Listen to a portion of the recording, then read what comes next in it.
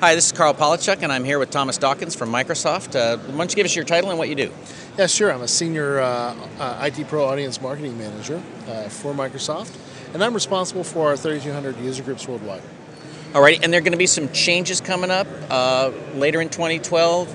I'm assuming after the fiscal year change, is that correct? Yeah, that's correct. We're going to be introducing Microsoft Technical Communities. This will be a new program, similar to what you saw with User Group Support Services, or UGSS, where we really kind of change the way in which user group leaders and speakers can collaborate and do more for their communities. And you were telling me that there's going to be some cool new stuff where you're going to help the technical communities like share speakers, is that right? Yeah, so we want to create a more qualified speaker pool for our user group leaders, and at the same time provide the opportunity for those speakers and those leaders to be able to share content from a community perspective, leveraging Creative Commons licensing. Very cool. And so if user group leaders are out there and they're not connected to anybody or they're not connected to the Microsoft technical communities, where can they go to find out more information? Yeah, it's www.technicalcommunities.com. Alrighty, and then you also, if individuals like wandering off the street and they're looking for a user group, are you going to be able to help them with that? Yeah, nicely enough, whenever they come to the site, once we open up the site, they'll see a map, and that map will then orientate them from their current location. They'll be able to see the user groups that are near them that have already that have registered, and at that point in time, they can begin to engage with that user group.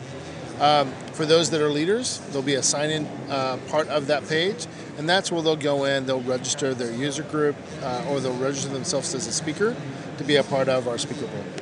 And I don't know how much of this you want to go on the record with, but we were talking about the way different user groups are structured and the kind of the tools they use and so forth. And you are going to engage in a conversation with user groups about what they want and how you can provide it. Is that correct? Yeah, so when we think about the different user groups that are out there today, it's kind of interesting. We see like in the U.S., there's a level of maturity around user groups. You see them being very technically focused on specific topics, and our engagement with them will differ because we want to make sure that they're getting the right content for their community, not just general content. At the same time, we want to make sure that these user groups are able to get access to key sponsors, key ISVs, key Microsoft partners, so that they can be able to get the funding that they need to continue their user groups or their communities. Last thing I'd say is that as we think about this from an electronic community standpoint, those that are on LinkedIn or Facebook or those types of things, we also want to be able to provide support there too. And so we'll look to include those online communities over the next 6 months. Very cool. Well, let me ask the impolite question, which is, does your money come from SQL, Exchange, Small Business Server? Is it a product specific or program specific? Yeah, that's a great question. So the way that we'll fund user groups moving forward will be around, we'll provide some initial funding up front. This is all from the Server and Tools organization as part of DPE, the Developer Platform Edition. Developer and Platform Evangelism, sorry.